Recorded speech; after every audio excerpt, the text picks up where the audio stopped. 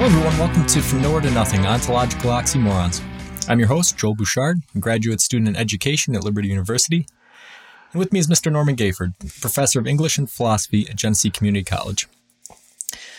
Norm and I have been waiting a long time for this episode. As a professional educator with decades of experience, Norm is intimately familiar with the educational system from practical, political, and nearly every other point of view. While I don't have any experience as an educator, I'm a passionate student with some conceptual knowledge of the education world. In fact, the only thing I'm more passionate about than education is philosophy. To repeat my mantra, everything is education and philosophy because each moment we learn and the next we make meaning. So strap in. All right, so yeah, this is a big topic, and I mean, I feel like we tease it all the time because of our two backgrounds. You know, whatever topic we're talking about, I think we're both thinking in the back of our minds about teaching it to students, or being taught, yep, or how we can apply some of these topics in ways that can help us enrich our lives. And I think that's a big aspect of what education should be about, if it's not completely in the current climate. And we'll get into some of that. First thing I'd like to say is, sorry we've been away so long. We did record an episode in the interim. Well, we thought we did. we ended up having some technical issues, and we lost it. But we'll go back to it as an episode on perspective, and in the future we'll re-record it. We'll revisit it again because it was an interesting topic. Yeah, it was. But we're back. I see that you guys have been listening right along, despite the absence of new episodes. We're up over 11,000 listens. So thanks for that. Really? Yeah, I meant to actually message you when we went over 1,000, and I forgot, and now we're over 1,100. Well, so I missed my opportunity. 1,100 is really well. Yeah, thanks for listening to us chat. I hope it is interesting. Yeah. All right, so let's get into it. What is education? If you had to sum it up in one sentence, what would you say education is? Tick. Education is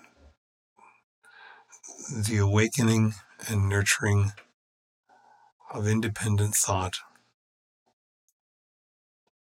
and feeling and reflection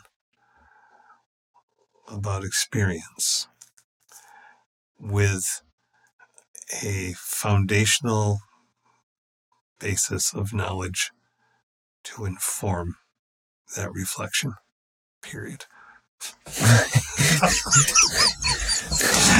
Very good. Nice.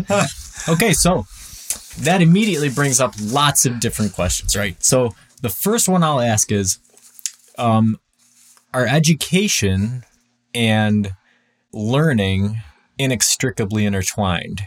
Are they a synonymous thing? How do you differentiate the two? Well, you're taking me to... I mentioned John Dewey before we were talking before the show, but I'm not a Deweyist or a Deweyan.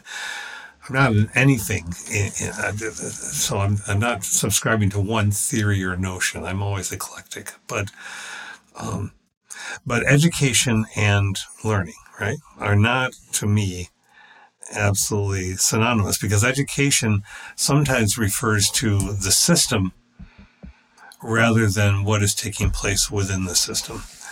And sometimes a system can vertently or inadvertently get in the way of the learning. So I don't think they are the same thing. I think they imply different things. I think learning is kind of like morality and ethics.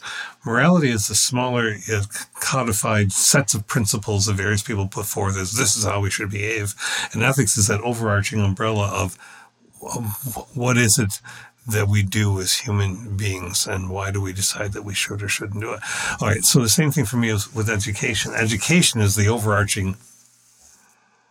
Learning is the overarching umbrella, and education is this little set of principles, that structure that we sometimes go by. Gotcha. Okay, so one thing that you haven't said yet that I was curious if you were going to go to or not in discussing education and learning is the role of the teacher. So you hear people say that they should educate themselves, or self-educated or something. Do you think that that is actually a valid premise, or do you think that in any type of education there must be an outside mentor or influence or bestower or transfer of knowledge or guide, or what would you say about that? Okay, I'm going to. I scribbled, typed some things this morning that I really needed to bring. I didn't mention the teacher because you told me to talk in one sentence, not two. But I don't. When you said that phrase that we often hear, that the variations on that, you really teach yourself, right? I think we've all found in this pandemic situation, that which dates this podcast sometime if any people are listening to it later on, but that most students, in the sense of traditional students, is a sense of people, kids or young people or adolescents, young adults in school, do not, for the most part, like the idea of trying to teach themselves. And in fact, probably most of us don't. I mean, many of us will go to YouTube to try to figure out how to fix our John Deeres. And we go through that. Oh, that video wasn't helpful. Or this one is okay, but the camera angle was wrong. Or this one, but I can't hear them. Or this one was too fast. Wait, what was that? It doesn't show on the camera. And then you land on the one where it actually is helpful. The person is talking perhaps slowly, clearly. You can see the item that the person is talking about, where to place it.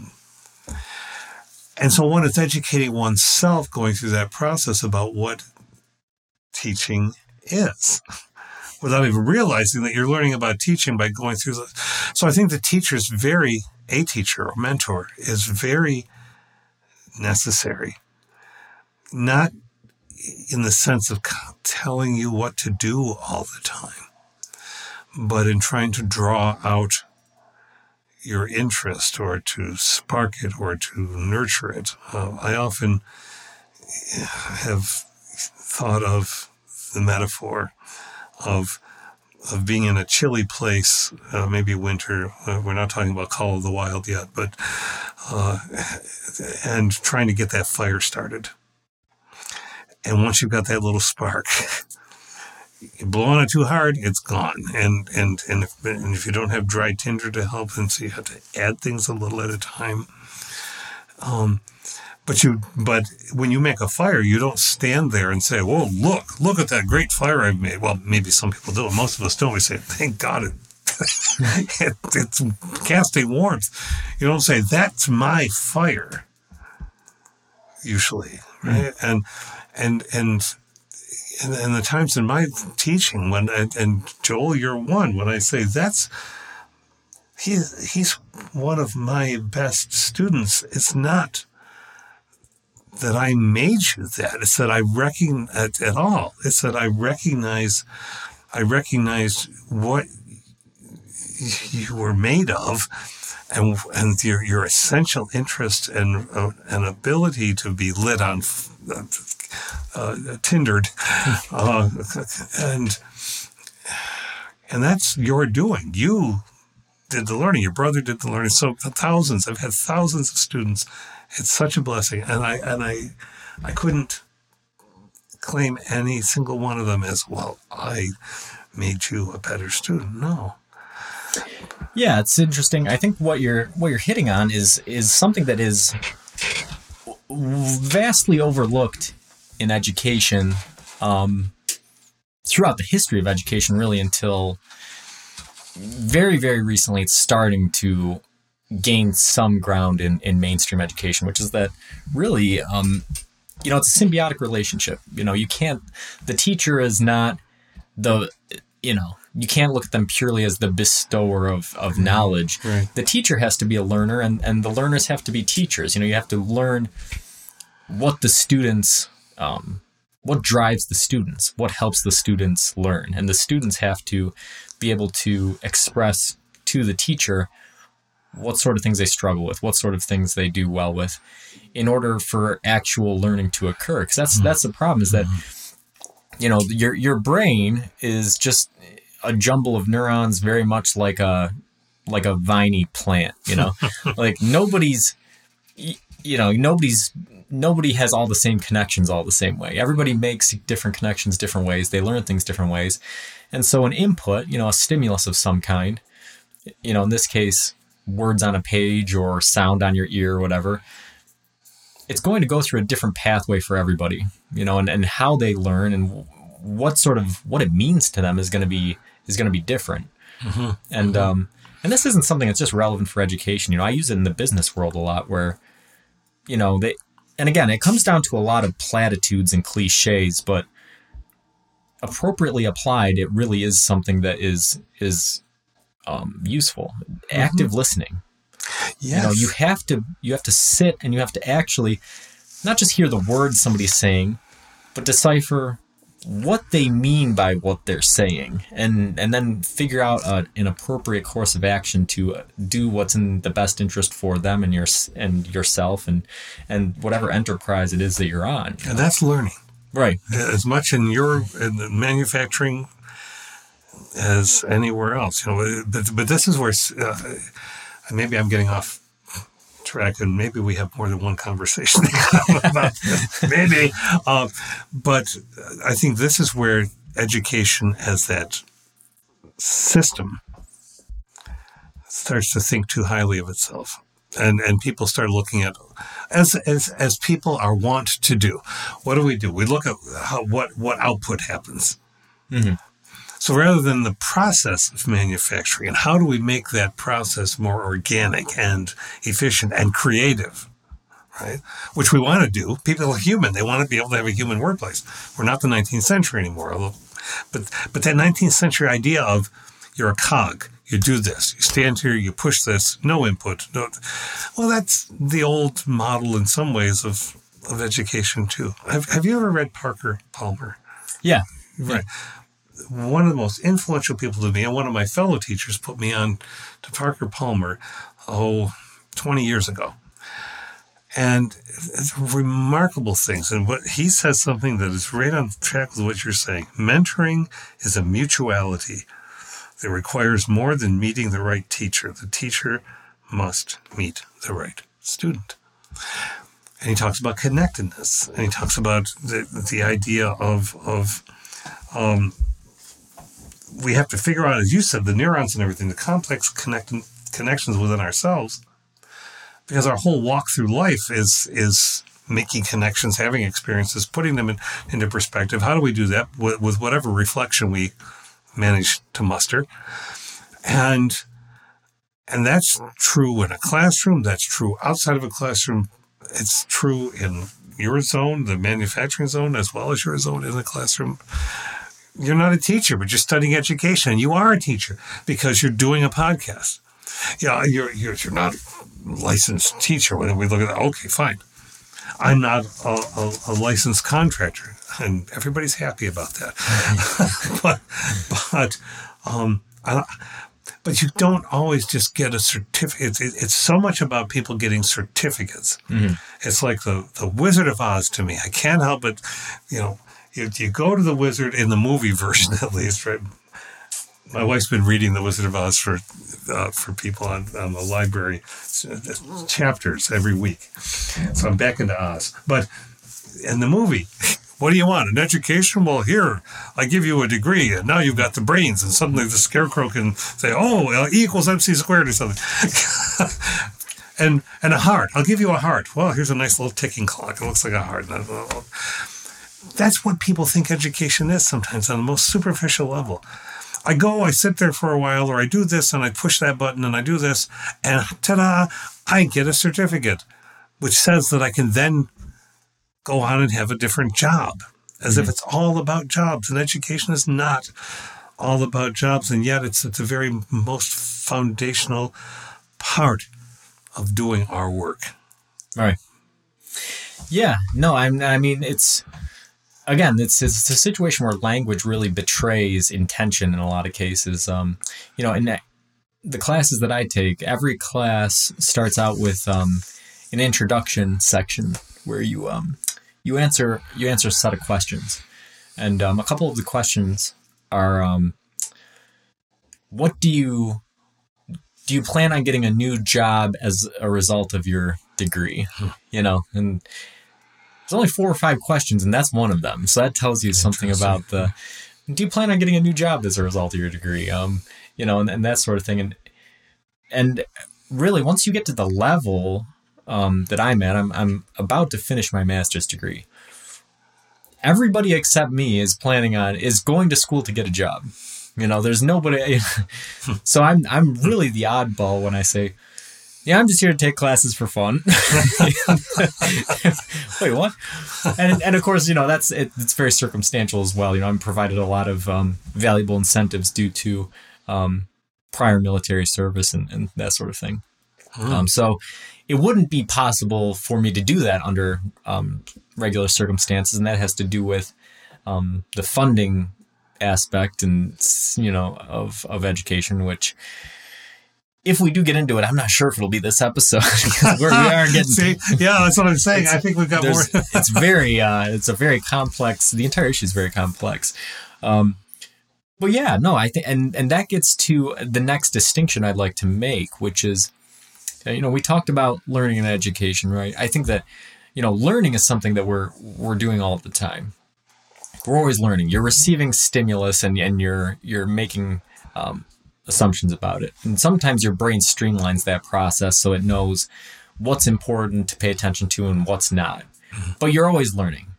But I think that education is a more structured process. Education requires, you know, if not a mentor, at least some knowledge that is currently outside of your knowledge base. And it requires some sort of interaction, some sort of tools in order to obtain that knowledge. Yes. It's not something you can just kind of stumble upon the way you can learning something else. Yes. You know. The formality is there. You're right. Right. So establishing that, my next question would be, you know, how would you differentiate education and training? And that's one where in years past, maybe it would be a little bit simpler. Yeah. With current modern education, like we were just talking about, it might be a little bit trickier. I think the assumption now, because it's been planted into people's minds, and it's just gone that direction. The assumption is already that almost all education is about training for in a very narrow sense, really, which is why, you know, my son and daughter-in-law deal with this as teachers all the time. What is art? What is music? They're called extras. Mm-hmm. Now, that may seem innocuous, but it's not an innocuous term. If you consider that extra means, oh well, we could do without those and still get an education. Well, that's utter nonsense, but that's where the current system is. So that's already a narrowing that's implied toward training, missing the boat that musical training or art training, as you said earlier, if just at the very one level, undergird the process of thinking by not being restricted into just the logical process. There's much logic in music. I've learned music enough to play a little bit on piano, right? I appreciate music. I'm not a music teacher. Same thing with art. I have an art teacher. I think I've become an artist. But the training aspects just focuses on what you're going to do when you grow up. What are you going to do when you leave? What does that certificate parlay into? And so training becomes almost a pejorative term. Training becomes a connotation of a little distasteful connotation, at least to me. Mm-hmm. And you can be trained to do anything if you have the right nascent skills. Not everybody can grow up and do anything in the world because we don't all have the skills to do such. But I think training has such a connotation of utility. And utility is narrowed in our circumstance to, 5 or 10 or 15 professions that you all want people to grow up and do. Yeah. And I mean, really, if you get down to it, there's 4 of them that are really being pushed by the governance, and that's STEM. You know, You have science, technology, engineering, mathematics, which are very important things. But no, going off of what you're saying, you can train a dog. Can you educate a dog? That's it. And so maybe that sort of gives you some insight, some insight into the difference. You can train fruit flies. You can. So I think that you're right. Training is. It is, again, I think that training falls under the umbrella of education. Training is a type of education. Yes, it is. It's a type of learning. But I think it's a type of learning that is, it's an exchange. And I think that's where that distastefulness comes in, is it's just, you get trained, we're going to provide you this training so that you can provide us this skill. Mm-hmm. And whereas education implies something different. We're going to provide you this knowledge, and you do with that knowledge what you see fit. Mm-hmm. Is, I believe, what education should be. Now, I think that it's narrowed much more recently to a definition that would be much more synonymous with training. They're saying, we're going to provide you this education, we're going to provide you this certification, and then you will provide us with this output in society. You'll be an engineer, you will be a teacher, whatever it'll be. Right, it's transactional. And as a result, they place different values on those certifications. So like you said, a music teacher, an art teacher is an extra because they don't perceive a music teacher or an art teacher as providing a valuable contribution to society. They're not providing an output that the governance sees as useful as an engineer or a scientist. And yet, and see, this is where, because I don't want to, I'm in that frame of mind right now where I could very easily just get way too polar, and I fight this. I won't. So I'm going to counter myself.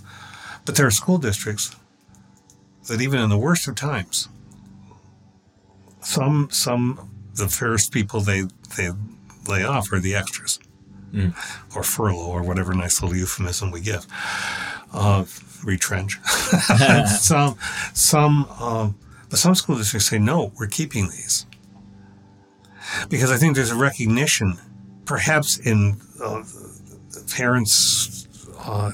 Collections of clusters of parents, perhaps in the people who are in charge, that there is something invaluable, but a lot of people have a hard time trying to articulate what's valuable about it because it's not an easily transactional process. You can't render everything into, well, you probably have encountered this too. One of the current crazes in the community college and that level of education is called micro-credentialing. Are you aware of this? I have not heard that term. Okay, it's a big deal. Micro-credentialing. People are stumbling all over themselves, institutions that try to provide this. So micro-credentialing would be, you come, you talk to our success coaches. We used to call them advisors, but you talk to our advisors, and we'll work out. You present a portfolio of your work, your vita, your resume, what you talk to us about, and an X institution will say, well, okay, I think we can give you 2 credits in engineering for this, or we can give you 1 credit in business writing, or whatever it happens to be. And we'll give you a little certificate that says, congratulations, you have earned 2 credits in engineering. And there's that little piece of paper with a little stamp on it. unique to each institution, but actually it's trying to be universalized now so that you can carry this like another kind of portfolio from one place to another, so that they can see, these are all the things that I can do. Now, there's a value in that, in the sense of, but only in the sense of the superficial layer of being validated by some authority, in the worst sense of authority, I think. Authority is important. We have lost the reference. I know I'm straying, but we've lost the appreciation for expert knowledge. Our culture is devastatingly off base with that now. And I think micro-credentialing could be a way of making that better, but it looks to me more like it's just becoming more coins. Here, have some. You're more valuable because you have these 3 pieces of paper. So it's emphasizing that. You can get your education done faster because you don't have to take this training because you've had 20 years of this. Therefore, there's nothing that we can teach you. It's essentially saying, we can't do anything for you because you're already way past us. And any good class, any reasonably good teacher would reject that notion outright and say there's always something more that you can learn, whether you had 20 or 30 or 40 or whatever year's number of experience in it. So yeah, it's kind of a digitizing of credentialing, like it's finer resolution. You're taking that degree, and the biggest complaint that people have about that degree, oh, well, just because you have this degree doesn't mean you can do the job, or, even though I don't have the degree, I could do that job, and they're trying to ameliorate that. They're trying to say, oh, okay, well, maybe if you do have some background, you can do a part of this job, even if you don't have the whole degree. This very semester at the beginning, it seems like an age. It's been a different world from where we started. There was, unnamed, an upper-level administrator. We'd gone through a whole workshop in micro-credentialing. And this person held this person's head at the end of the workshop and said, the only thing we have left to offer are credentials. And I was aghast. I was stunned because we'd been paired up, an unlikely pairing, by the leader of to brainstorm ideas. And I was aghast because, of course, we have so much more to offer. But if that's what this mindset puts people into, that it's just even a more shallowing and narrowing. Yeah, it's the perspective thing again. It's like you said, even if you do a job for 50 years, right? Like this is a good example, right? I'm a musician, right? Let's say I've been a musician for 50 years, and then I decide to go to college for a music degree. I'm going to learn so many things because I taught myself how to play music. But even if I had music teachers in the past, how those people approached an instrument or music theory is going to be different from how a professional educator is going to do it. Mm-hmm. And the interactions between the students and between the teachers and the conversations that are had and the way things are played off each other are going to be completely different. So it's that humanity, it's that perspective, it's that interaction is what makes higher education special. But the very people who are running it no longer recognize it. And what it feels like to me is like a magnifying glass, right? You have the glass, and like the closer in, everything's blurry and upside down, and then the more you move the glass, and all of a sudden at some point it just flips, and then everything's in focus. I feel like we're right before that point. Everything is upside down and jumbled and blurry and doesn't make any sense. And I feel like at some point it's just going to click for people. This isn't what education is about. It's not just training. It's not just credentialing.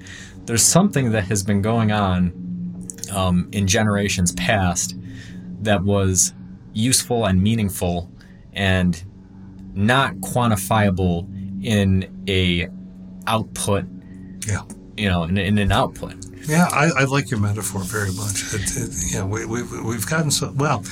You know this about me. In my first master's degree, I was one of the chompingest at the bit of behaviorism, which was really hitting its stride in the 1980s, early 1980s, late 70s, and that's where not all of my teacher training was going on, but it was underlying much of it, and that notion is just, as you say, magnified, although in a distorted sense. It's more like a hall of mirrors. So the notion that every single worthy thing that you can learn either can be measured, it's all empirical, or it doesn't exist in any meaningful way. And that's just so wrong. I mean, one of the things Parker Palmer says, good teaching cannot be reduced to technique. People, well, you can watch somebody teach. You can say, oh, okay, yeah, I might do that. You can hear good teachers, whatever metrics one uses to determine good teaching, because you can have two different teachers that you would not. You might learn equally from both of those teachers, but those two people wouldn't even talk to each other because of the way that they. So it's not technique. He says it comes from the identity and the integrity of the teacher, and the identity part comes from he says it's alien to academic culture. We have to talk to each other about our inner lives. We have to talk about risky stuff in a profession where no risk is often. In a system in which taking risks is often frowned upon, unless they have viable outcomes. Which, straying off again, is why we have such difficulty in our country, particularly with. We don't spend the money anymore on research and development in companies. Mm-hmm. It's primarily consider the stockholders, consider the enormous wealth of the paycheck of the CEO and so on. But the R&D budgets shrink.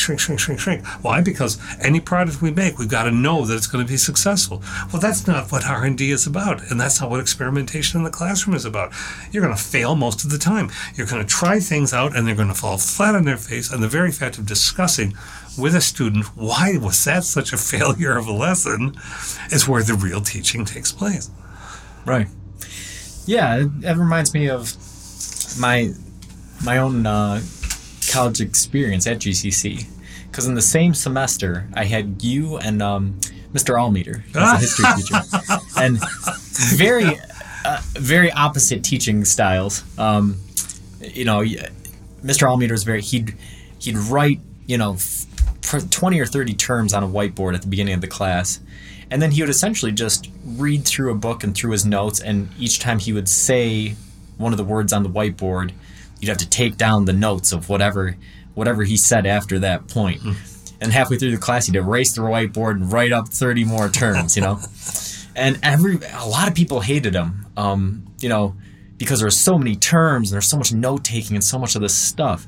And I remember very clearly there was one student, Christine Titus, who was in every class I was in. Oh, yeah. And she was always just aghast because I'd walk into class and I always had a notebook and a pen, but I never opened them. And I would just sit them on the class, and I would just sit there, and I would listen.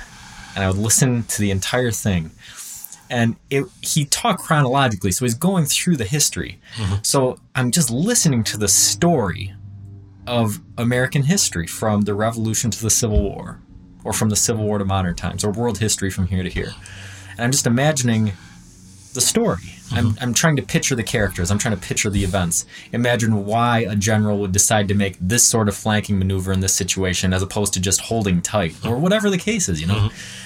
And he would give weekly quizzes, and I would routinely get A's on quizzes, and all the other students were struggling, and they had notebooks full of notes. Mm-hmm.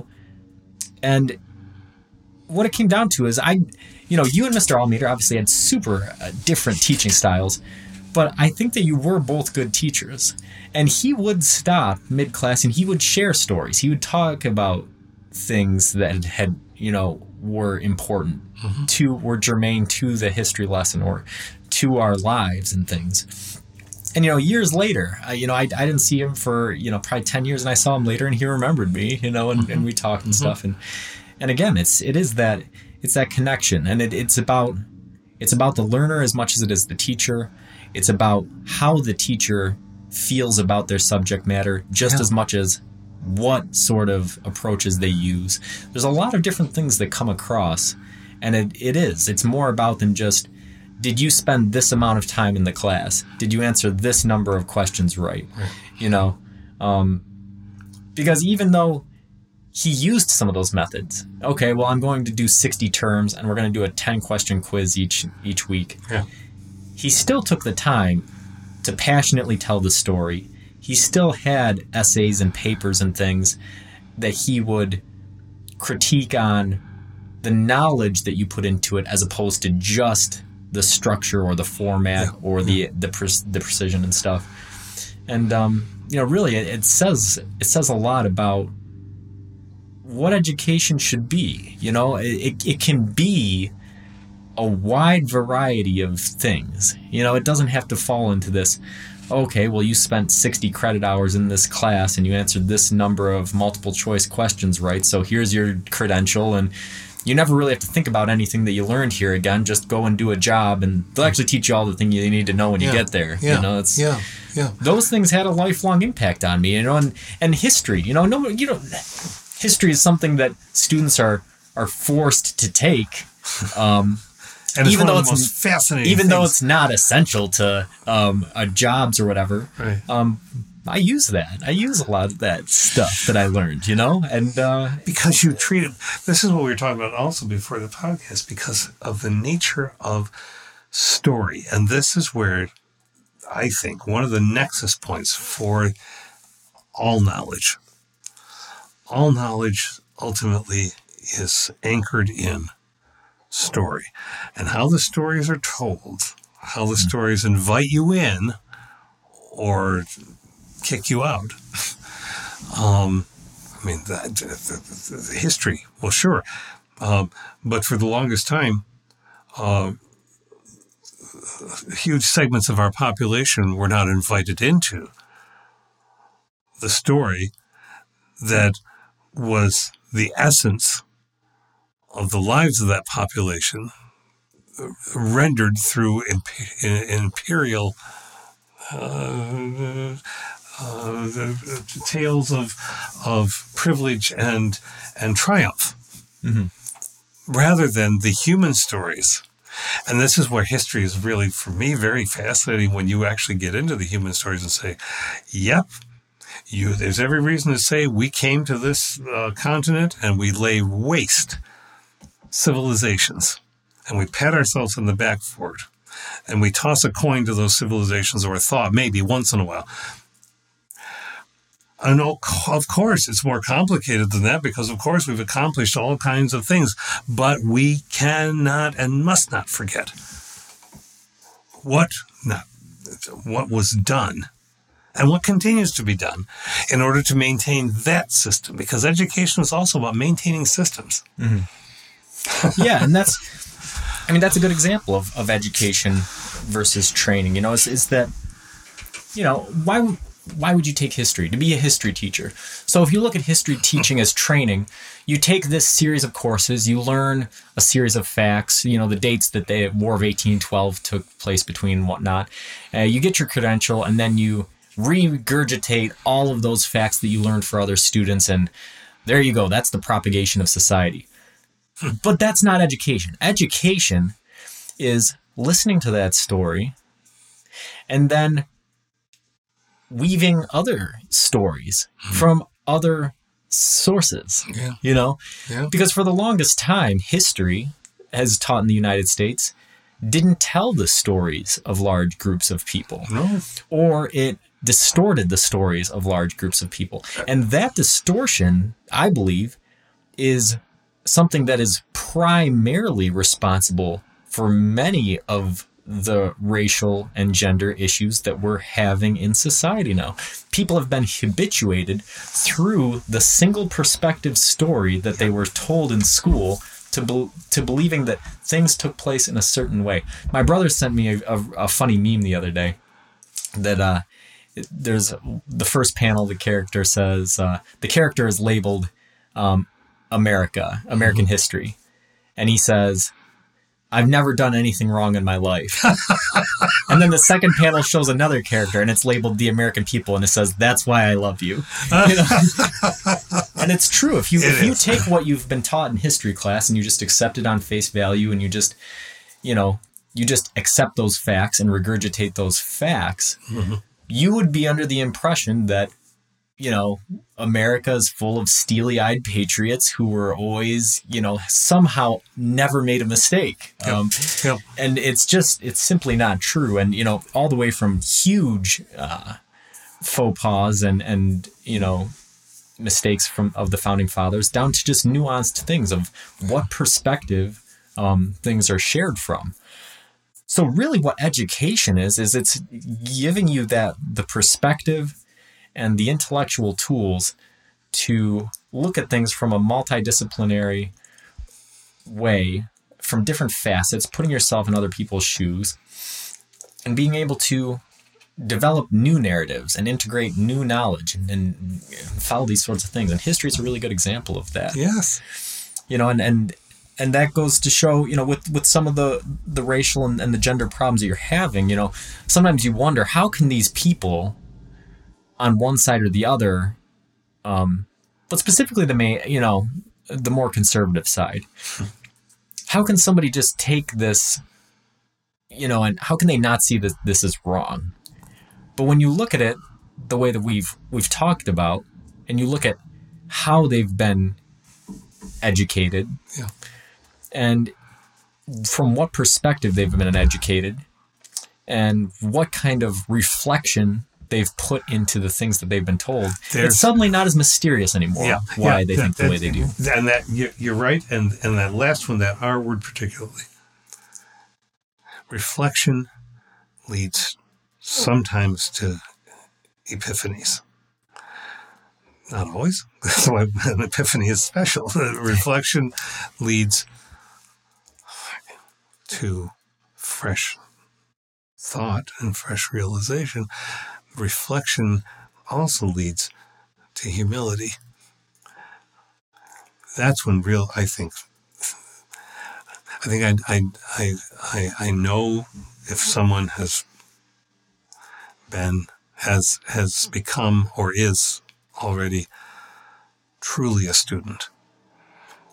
I mean, I've had, even this semester, when I tell people I'm just as much a student as you are, and there's some of the, you are not, you're the teacher. You can't say you're a student because, but I am. How could I not be? And I know less now than I did when I started, because I know so much more. But that means there's so many more things to question and to wonder about that there's no way. So it's very Socratic. But of course, but that, and it sounds goofy to sit and say, well, it's about humility, because it sounds like you're not being humble, and that's not what it's about. The humility of realizing there are so many things one doesn't know, and one shouldn't be so blasted sure of everything. The more one finds out about how things have been. And all of that should counter this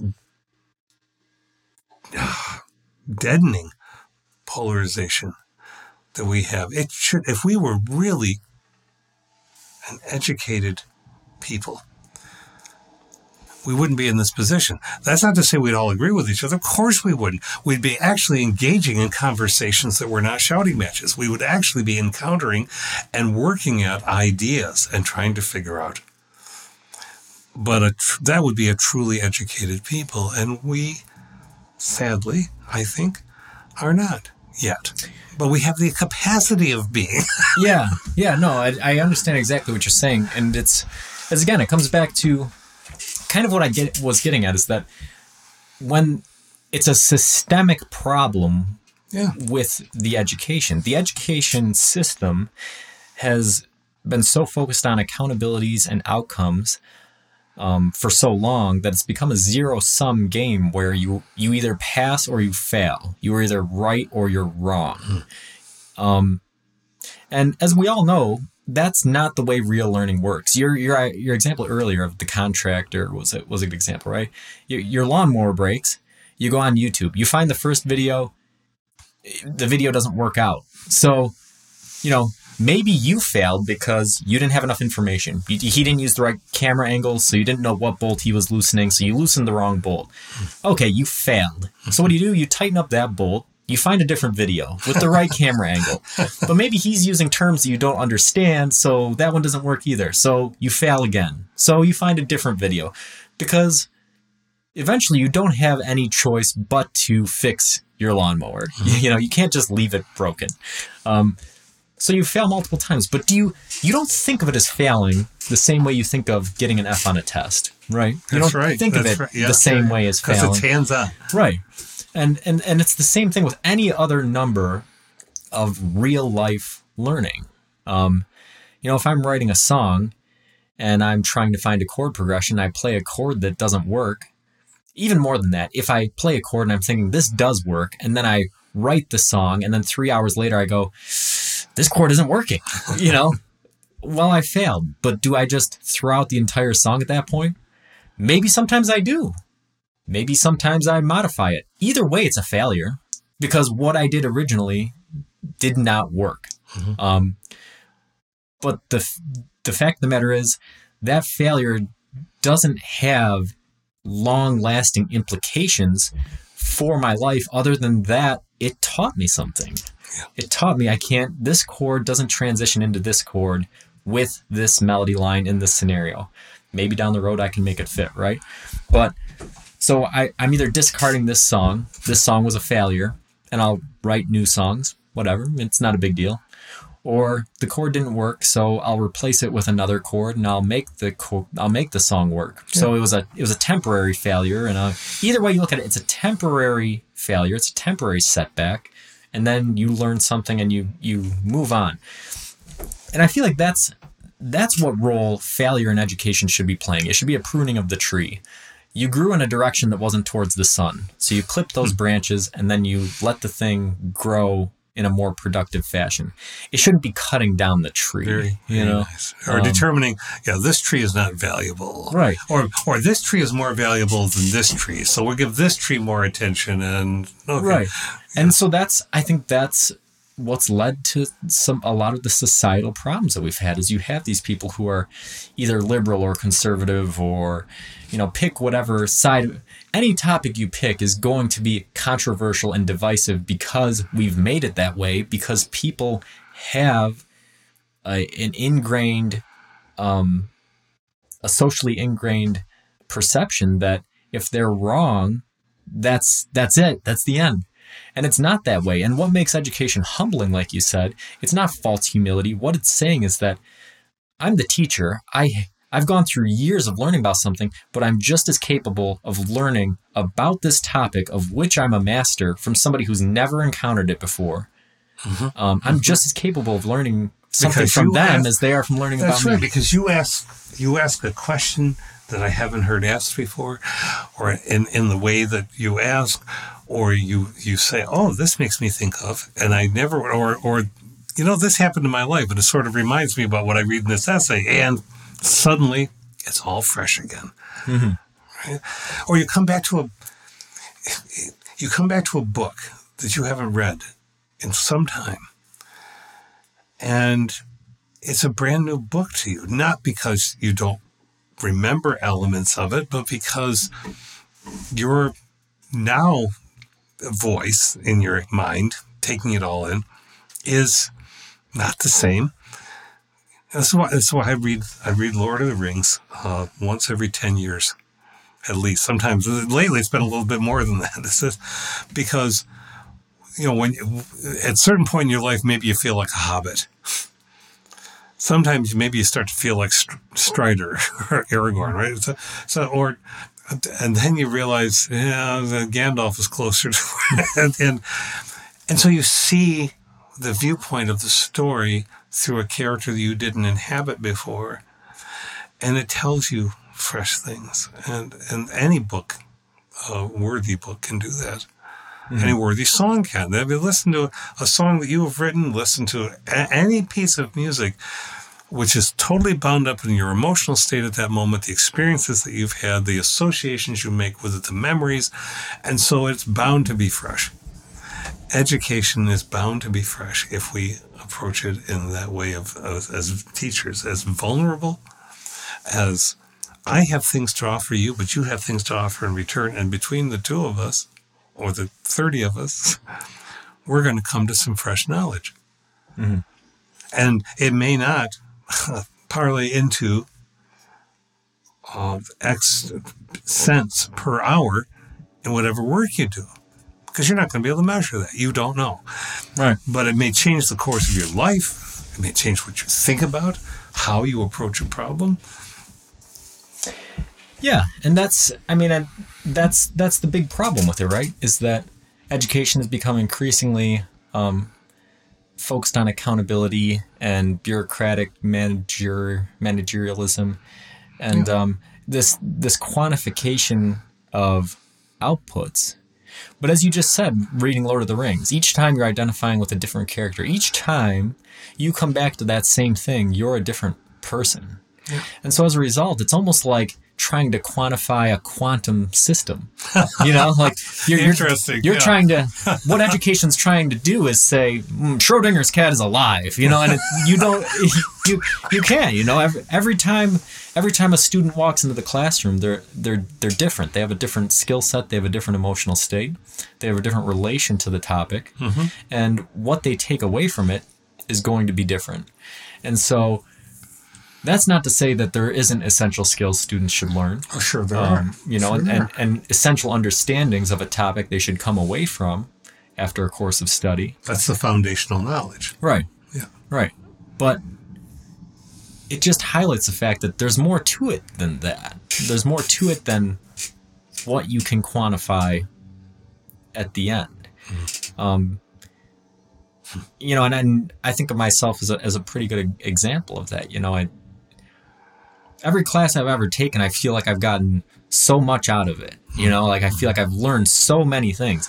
And how have I applied them? When I look at where I'm at in my career, or, the subjects that I have degrees in, criminal justice, psychology, education, interdisciplinary studies. Well, how have I used them as an output for society? How have I contributed to society with them? I haven't. I haven't done anything with them in a monetary sense, in a way that the government would pat me on the back for, you're doing a good job contributing to society. No, I haven't done that, but I've taken away so much from them personally. Every single class I've taken, I've had good teachers and bad teachers, and good materials and bad materials, and all run the gamut. But there's always a lesson to learn from each one of them, yes. And how you integrate that with the other things that you've learned, and the fulfillment it provides, the perspective it provides, and how it enables you to learn new material going forward is an unquantifiable, but in experientially, priceless, priceless feeling. That's so well said. Okay. So I feel like we've really done a good job looking at education philosophically. I know what we were thinking we were going to do was cover education philosophically at the beginning, then dive into the societal and political kind of interactions of education, which we did do in a fringe sort of way. But I think that there's definitely a lot more worth talking about. There's huge philosophical battles being waged in the political and societal arena. They'll probably be worth talking about in an entirely other episode. Yeah, we could do a whole episode just on the technology of teaching. Yeah. So we'll get into that maybe next time, maybe down the road a little bit. But it was really fun just talking about the fundamentals of education. It was. All right, everyone. Thanks for listening. Until next time, keep pondering.